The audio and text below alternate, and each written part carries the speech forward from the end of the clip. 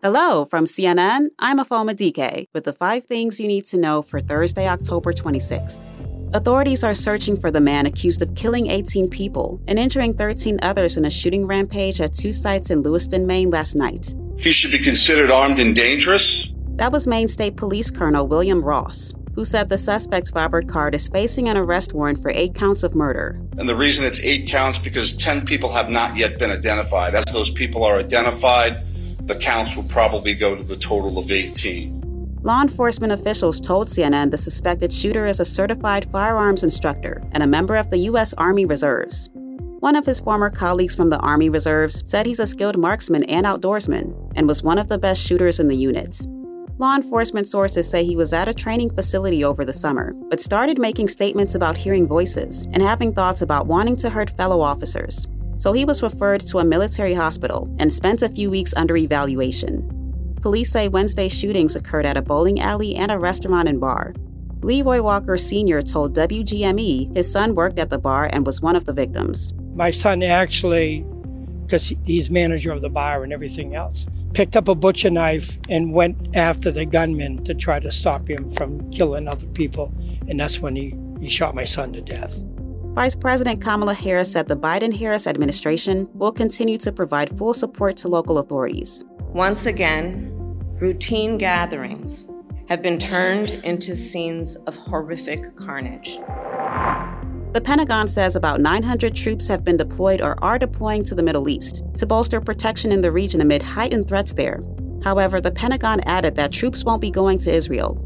The news comes as federal law enforcement officials are concerned that violent extremists and lone offenders will target Jewish, Arab American, and Muslim communities with hate crimes in response to the war between Israel and Hamas. That's according to a public advisory from the FBI and Department of Homeland Security. They noted hoax bomb threats targeting places of worship and the deadly stabbing of a 6-year-old Palestinian-American child in the Chicago area this month. The advisory says there's no specific information suggesting foreign terrorists are plotting attacks against the U.S., but the agency say terror groups have called for attacks on American military bases abroad and Jewish communities in the U.S. Separately, the Israeli military claims they killed a Hamas intelligence official in an airstrike.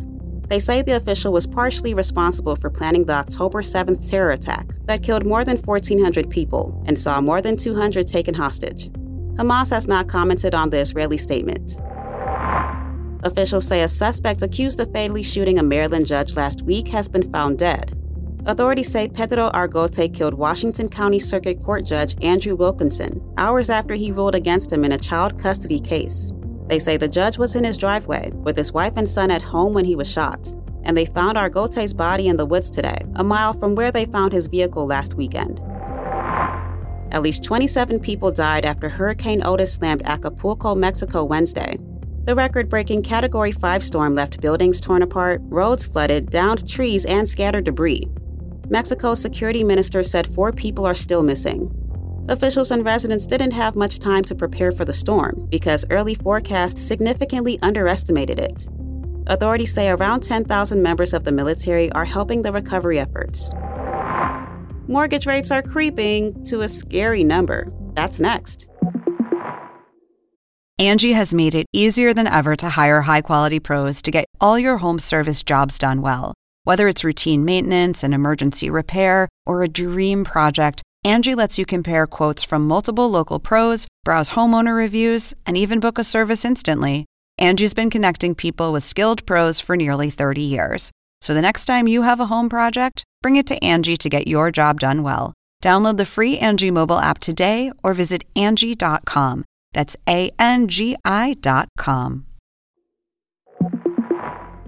Hey, welcome back. The housing market is rough right now.